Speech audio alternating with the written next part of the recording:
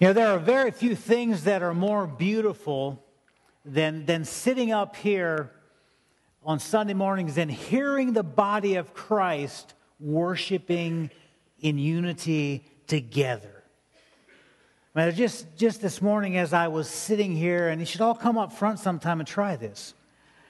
It is truly a beautiful thing to experience, to hear us as a body worshiping together. I believe there are few things more beautiful than the body of Christ itself. You know, the church is I think, one of the great gifts that God has given us. You know, Bill Hybels once said the local church is the hope of the world. Now, I think what Hybels was saying is that through the Jesus that we serve and who has saved us, through Him and us presenting and introducing people to Jesus Christ, the local church is the hope of the world because of Jesus Christ. We have the good news to offer. We have the good news to give to a hurting and a dying world. You know, he also said this once. He said, "There is nothing like the local church when it is working right. Its beauty is indescribable. Its power is breathtaking. Its potential is unlimited. It comforts the grieving and it heals the broken in the context of community. It builds bridges to seekers and opens its arms and frees the oppressed and offers belonging to the marginalized of this world. The potential of the local church is almost more than I can grasp. And when the local church is functioning with Christ as its head and we being the body, that's a reality. That it is something so beautiful, it is almost not describable. And I believe wholeheartedly, and I love the local church. And it is our spiritual family. And that family does matter. It's important to be a part of the church family. And this morning I want to talk about church membership. And at Fairlawn, we value membership. And I know right now some of you are already thinking of turning me off because that gives you a bad taste in your mouth when I say the word membership. But I want you to stay with me. I want you to hear me out. I want you to understand my heart this morning for this. And for many people, there are several reasons why they may not want to be a part, to become a member of a church. Some people would rather just not, because they would rather not be committed to a body, to any organization. You know, in society today, there is a lack of commitment in many areas. And I talk to a lot of pastors who say that they struggle with getting people to be committed. But when you look at Scripture, and we'll look at, if you would turn with me to Acts chapter 2, we're going to go back to where we were at last week. So you may not be a part of a local church because you don't want to commit. You want to keep your options open for maybe something better. For some of you, membership leaves a bad taste in your mouth because you've been hurt in the past. And oftentimes our view of church membership is shaped by past experiences. And I want to acknowledge to you this morning that I recognize and I realize that churches hurt people. Especially when they're not functioning in the way that they were designed to function. This beautiful picture of the body working together, the church hurts people. Some of you have been spiritually bullied and abused in a situation that you have been in. And you've had man-made rules that have been imposed on you in order to control you. Some of you have been hurt by church splits, or you've seen a lot of hurtful things said and done. And so you want nothing to do with a formal membership to protect yourself from ever being hurt again. And I would agree that that's not what church should be like. And it's not fair, and I am sorry if you've ever been hurt in a local church. And it breaks my heart when I see that happening. But this isn't what membership is about here. It's not about controlling you. It's not about telling you what you can and you can't wear. But it is about us together being the body of Christ. Now, for some of you, you're committed to the local church. You've maybe not necessarily been hurt by the local church, but you don't think that membership is biblical. That nowhere in Scripture can you find that you need to be a part of the local church, that you need to become a formal member of the church. And you know what? I've wrestled with that in the past myself. Is membership biblical? You know, I wish Paul would have someplace in Galatians or Ephesians put in a verse where it said, you know, once you've been a part of this assembly in Galatia for 6 months, then you need to go through a 3-week class on membership. And at the end of those 3 weeks, share your testimony. And then you will be a part of the church in Galatia. I would love if he would have said that and I could go there and say, okay, here's what Paul said.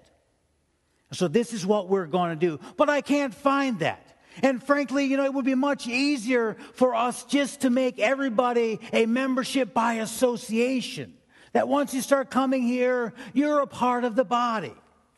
And when you're small, when there's 50 or 60 people, you can do that. And as a leadership, we have discussed this issue of membership a lot.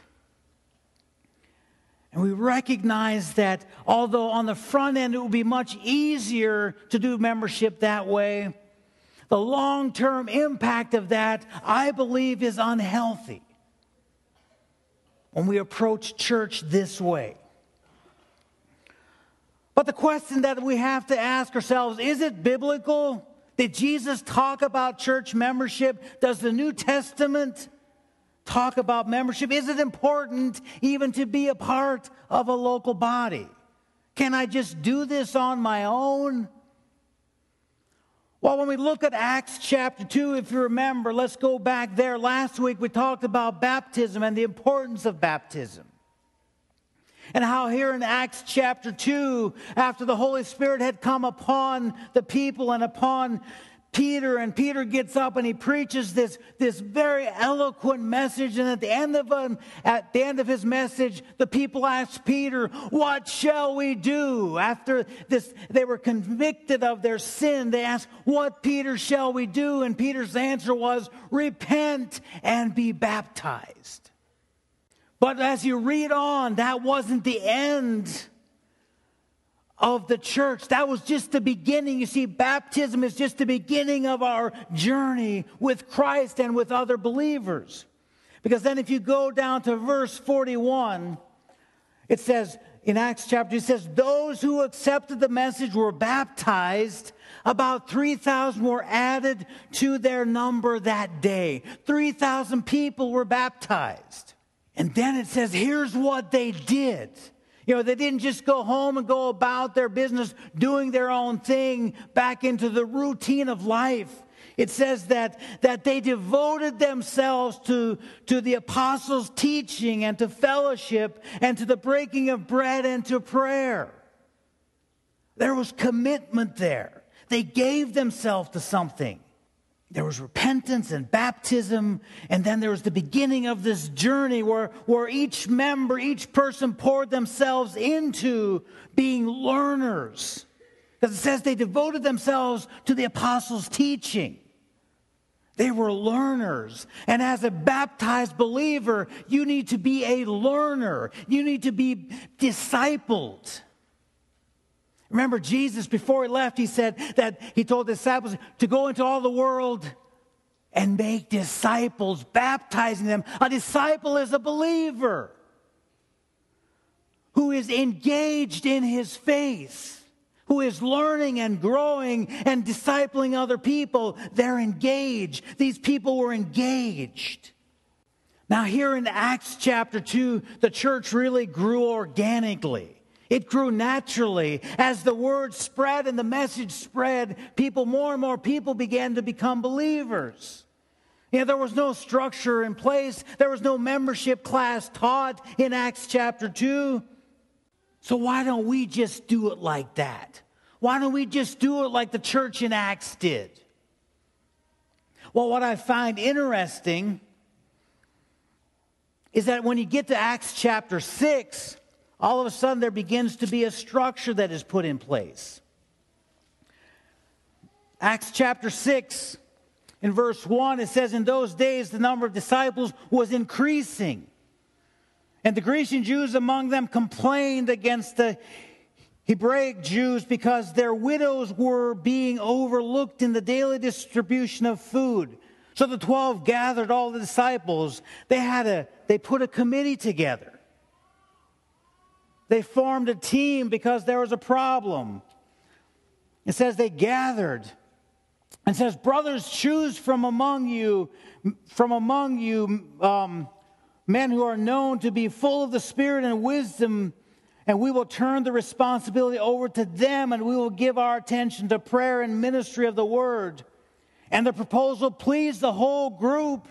They chose Stephen, a man full of faith and the Holy Spirit, and also Philip and several other men. When these men were put in charge of, and it says they laid hands on them, and they were put in charge of the physical needs of the people in Acts that had become a part of the church. So all of a sudden, as this grows, they put structure to the church. Also in Acts chapter 2, they knew who was in. They knew who the believers were. They knew who was committed. Because in those days, if you committed yourself to the church, there was a good chance that you could lose your life. Today here at Fairlawn, we desire to continue to implement these biblical principles that we see all throughout Scripture, that we see in Acts. But in order to accomplish these biblical principles, there's a need to put into place structures to accomplish those. And here are some of the principles that we desire to accomplish here at Fairlawn.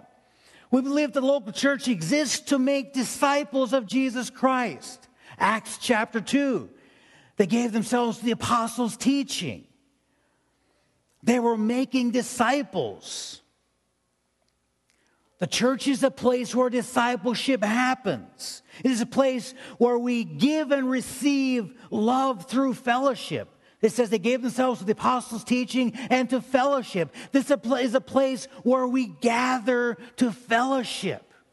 And fellowship is more than just a couple of minutes, hey, how are you doing on a Sunday morning? Fellowship is deeply committed conversation and care for one another. And in the early church, that was happening, and we desire to see that happen in this place. It is a place where we desire to see prayer happen, where people are praying for one another, where you're inspired to pray and to ask for prayer. See, God has designed the church family, to be an essential part of your spiritual journey and your spiritual growth. And outside of the structure of the church family, I don't believe that you can on your own grow spiritually. Now, the structure looks different in many places. There may be a place down the road where 6 families are gathered together and they are fellowshipping. They are being discipled. It looks different in different places. We feel like this is what God has called us to. But you have to be a part of a church family if you want to grow. It's biblical. That's the way you are discipled and you disciple yourself. So we have a structure in place to accomplish that biblical principle. The church also is a place of healing and restoration. You know, the church is the place where you should be healed. You know, a place where you can be restored into the fellowship. Go with me to Galatians chapter 1. There again, there are, you know, some of you have been hurt in the church, and you've not experienced this healing and this restoration. But throughout the scriptures, there are places where the church restored and helped to bring healing to people that have walked away from their faith. In Galatians chapter 6, verse 1, it says, "Brothers, if someone is caught in sin, you who are spiritual should restore him gently." It says in verse 2, "Carry each other's burdens, and in this way you fulfill the laws of Christ." As a body of believers, we're called to carry each other's burdens, to care for one another. In 1 Corinthians chapter 5, go there with me. And see, if you're not a part of a local body of believers, when you stray from your faith, there's nobody there to bring you back. There's nobody there to keep you accountable. And the local body exists so that when you walk away, when you stray from your relationship with the Lord, it's there to gently restore you and bring you back. Now, in 1 Corinthians chapter 5, there's a story of a man that had been in immoral sin. And this is what Paul tells the church in Corinth to do. It says that we're in verse 13. I'll start in verse 12. "What business of a mind is to judge those outside the church?" You see, it's not our responsibility to judge those that aren't in the church. It's not our responsibility to judge unbelievers. But he says, are you not to judge those inside? God will judge those outside. But he says, expel the wicked man from among you. So obviously there was some kind of a I'm not saying membership, but he was a part of their body. Because he was expelled. He was put outside of the fellowship of the body. Now, if you go to 2 Corinthians chapter 2, and many people believe this is talking about this same man, not only did they expel him, but they also restored him. 2 Corinthians chapter 2, verse 5 says, "If anyone has caused grief, he has not so much grieved me as he has grieved all of you, to some extent, not to put it too severely." He's talking about this person that had sinned. But he said, "The punishment inflicted on him by the majority is sufficient for him. Now instead you ought to forgive and comfort him so that he will not be overwhelmed to excessive sorrow. I urge you therefore to affirm your love to him." This man that they had put outside of the church, they now were restoring to the fellowship. They were bringing him back in. So there's this accountability. There's this thing of us restoring one another and caring for one another. That's why the local body exists. You know, this is the place where we show off our spiritual perfections, where we flaunt our spiritual stuff, where we show everybody how good we really are and how much we have it together. The church is a hospital where we bandage people up, we strengthen them, and we equip each other so that we can in turn go out and help to bandage and care for and equip other people. Sometimes we're the ones being bandaged and we're the ones being cared for, and sometimes we're the ones that are doing the bandaging and the caring and the equipping. But the body exists for that purpose. And we need people that are going to speak truth into our lives, who are lovingly and genuinely concerned about us.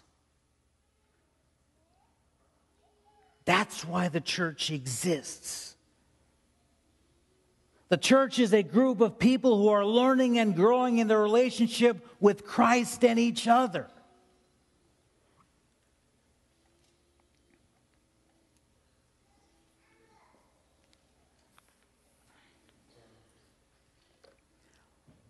And we have structures to help create that. The local church provides a structure for believers to exercise their gifts and abilities. You know, when you go to 1 Corinthians chapters 12 and 14 and Romans chapter 12, it talks about the body and how all of us are a part of the body and all of us are called to use our spiritual gifts. In Acts chapter 12, verse 16, it says, From him, the whole body, joined and held together by every supporting ligament, grows and builds itself up in love as each part does its work. So the body grows and is built up as each person does their job, as each person uses the gifts and abilities that they've been given. We're here to build each other up so that Christ can be glorified. You know, it's never about us glorifying ourselves and again saying, look at my spiritual gift. Look at what I can do. It's always, I have been given my gift to bless you and to encourage you as a body. You have been given a spiritual gift to bless those around you, not to build yourself up, but to bless others and to glorify Christ, who is the head of this body. And God has given this church every gift that it needs to fulfill the plans and the purposes that He has for it. And when one part stumbles, when one part isn't doing its job, and one part is neglecting the gift that has been given, the whole body suffers. And soon we can limp along and not get anything done because the body isn't engaged. So you're called to do your part. And everybody sitting here this morning is called to do their part. If you're here visiting from another church, you are at your church because you've been called to play your part to glorify Christ. The church is, when it functions like that, it is a beautiful thing, and it can be the hope of the world through Jesus Christ. Have you committed yourself to being a partner with the church? Are you willing to partner with us to fulfill God's plan and purpose that He has? Are you willing to partner with us so that Christ can be glorified? The church exists to make disciples. It exists to be a place where you can receive healing and restoration. The church exists as a place where you can exercise your spiritual gifts and abilities. These are all biblical mandates. These are things that the church is called to do. And in order to accomplish those biblical mandates that we have been given, we have structures. You know, this morning many of you came for the adult Bible fellowships. Now, there's nothing in the Bible that says, now on the first Sunday of every month, we gather together in adult Bible fellowships to encourage one another. It is a man-made structure to fulfill a biblical principle. Every Sunday morning, our children gather in children's church, and they're discipled and they're mentored. Nowhere in the Bible does it say that we need to have children's church on Sunday morning. It's a created structure to fulfill a biblical mandate. Community groups and ministry teams are structures that we have in place to fulfill a biblical mandate that we've been given. These structures are to help us to create a place where we can experience God together. It's a place where we can experience unity with one another. It's a place where we give and we receive. The local church is a place also that provides accountability. And here's where I get really nervous. Turn with me to Hebrews chapter 13. And you may get nervous when you read the first part of this verse. Hebrews chapter 13, verse 17. It says, obey your leaders and submit to their authority. Pretty easy. Just do what I say. And sadly, this verse has been taken and has been applied like that in many cases. Hebrews 13 says, do what your leaders say. End of story. But when you read the whole scripture, this next part is what makes me nervous. What makes me lose sleep. It says, they keep watch over you as men who must give account. What that's saying is one day when I appear before my Lord, I will be accountable for how I led the Fairlawn Mennonite Church. I will be accountable for the things that I taught. I will be accountable for the way that I cared for this body. And for me, that's a pretty sobering thought. That one day the Lord will look me in the eyes and I will have to be accountable for how I have led you. And our elders will have to give account for how we have led this body. We are responsible for your spiritual well-being. We are responsible to discern and to teach right doctrine and theology. We are responsible to care for you. And as a leader, I take that very, very seriously. And as a leader, I prayerfully, and as a leadership team, we prayerfully ask our Lord continually how we do that, how we lead this body. But as leaders, we have to know who we're responsible for. Am I responsible for that person that shows up once a month and sits on the back bench and then leaves, who I don't know who they are? Am I responsible for that person that is mildly engaged and never is involved in the life of the church? Am I responsible for the people at the United Methodist Church and Joy Baptist and Freedom Fellowship? Am I responsible for them? And it says that you're to obey your elders. What elders are you responsible to? Are you responsible to the elders at Joy Baptist or at Freedom Fellowship or at the United Methodist? Who are you responsible to? Which elders? And there is where this structure of membership comes in. Because when we know who is a part here, who understands the vision, who has bought into the vision and is willing to serve and support and encourage, then I know who I'm responsible for. But it's hard for us to know unless you let us know that you've bought in, that you're a part of who we are.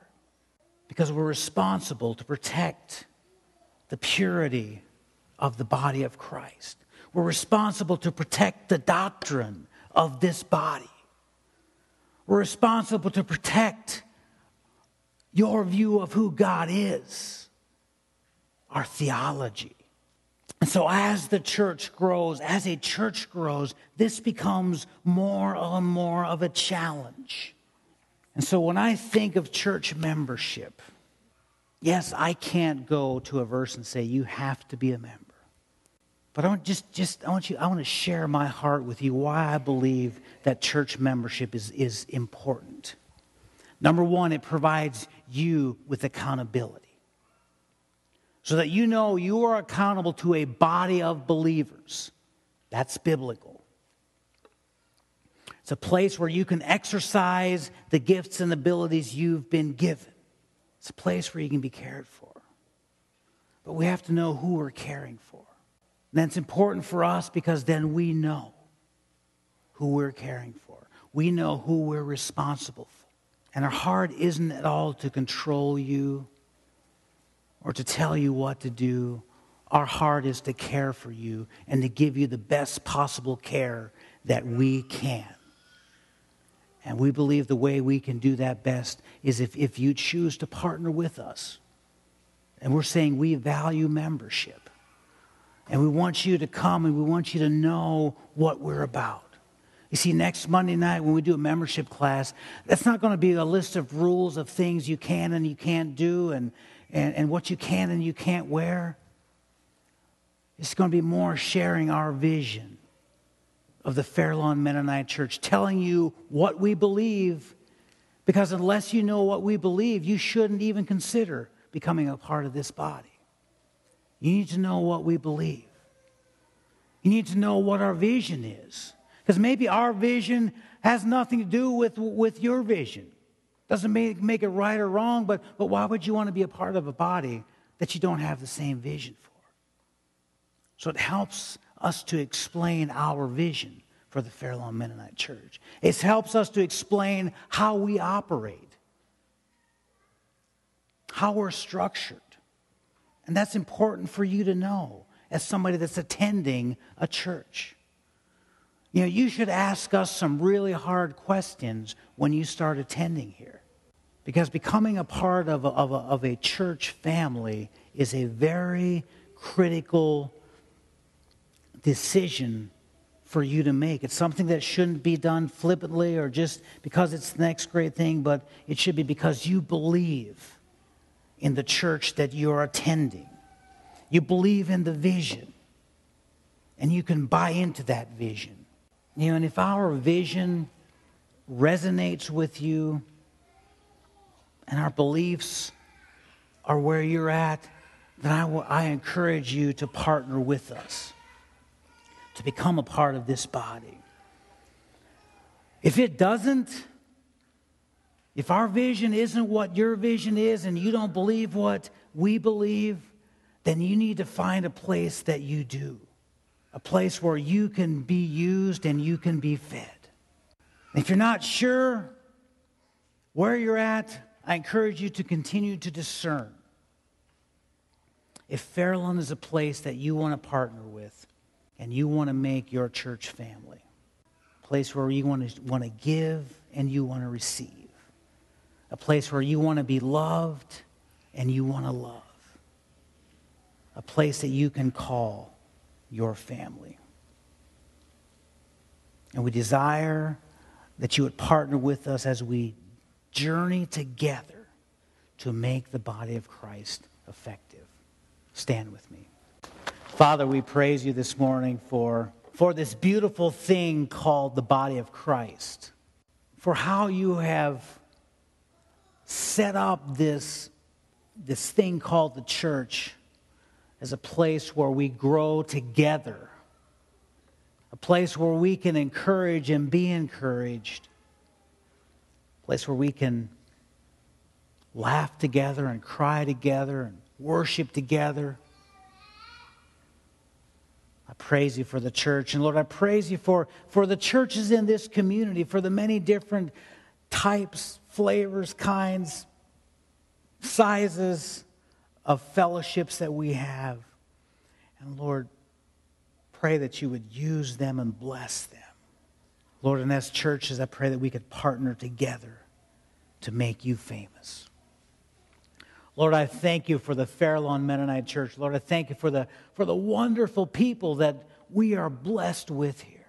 And I pray, Father, that together we could grow in our faith. Together we could impact together the kingdom. Together we could storm the gates of hell. Together we could make a difference.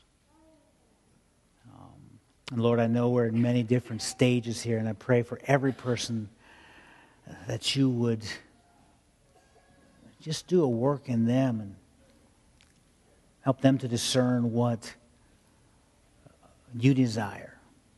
And Lord, more than anything, my desire is that you would be glorified through this place. Father, this morning as we depart from here, Lord, I pray for the food that has been prepared. Lord, I pray for the fellowship that's going to happen around the tables, that it would be edifying and uplifting, and Lord, that we would just continue church over a meal. And Father, just that through our lives you would be honored and glorified. We pray in the precious name of our Lord and Savior, Jesus Christ. Amen. All right, have a wonderful week. Remember, there are sign-up sheets out back. If you have any questions, please feel free to talk to me. Have a wonderful week.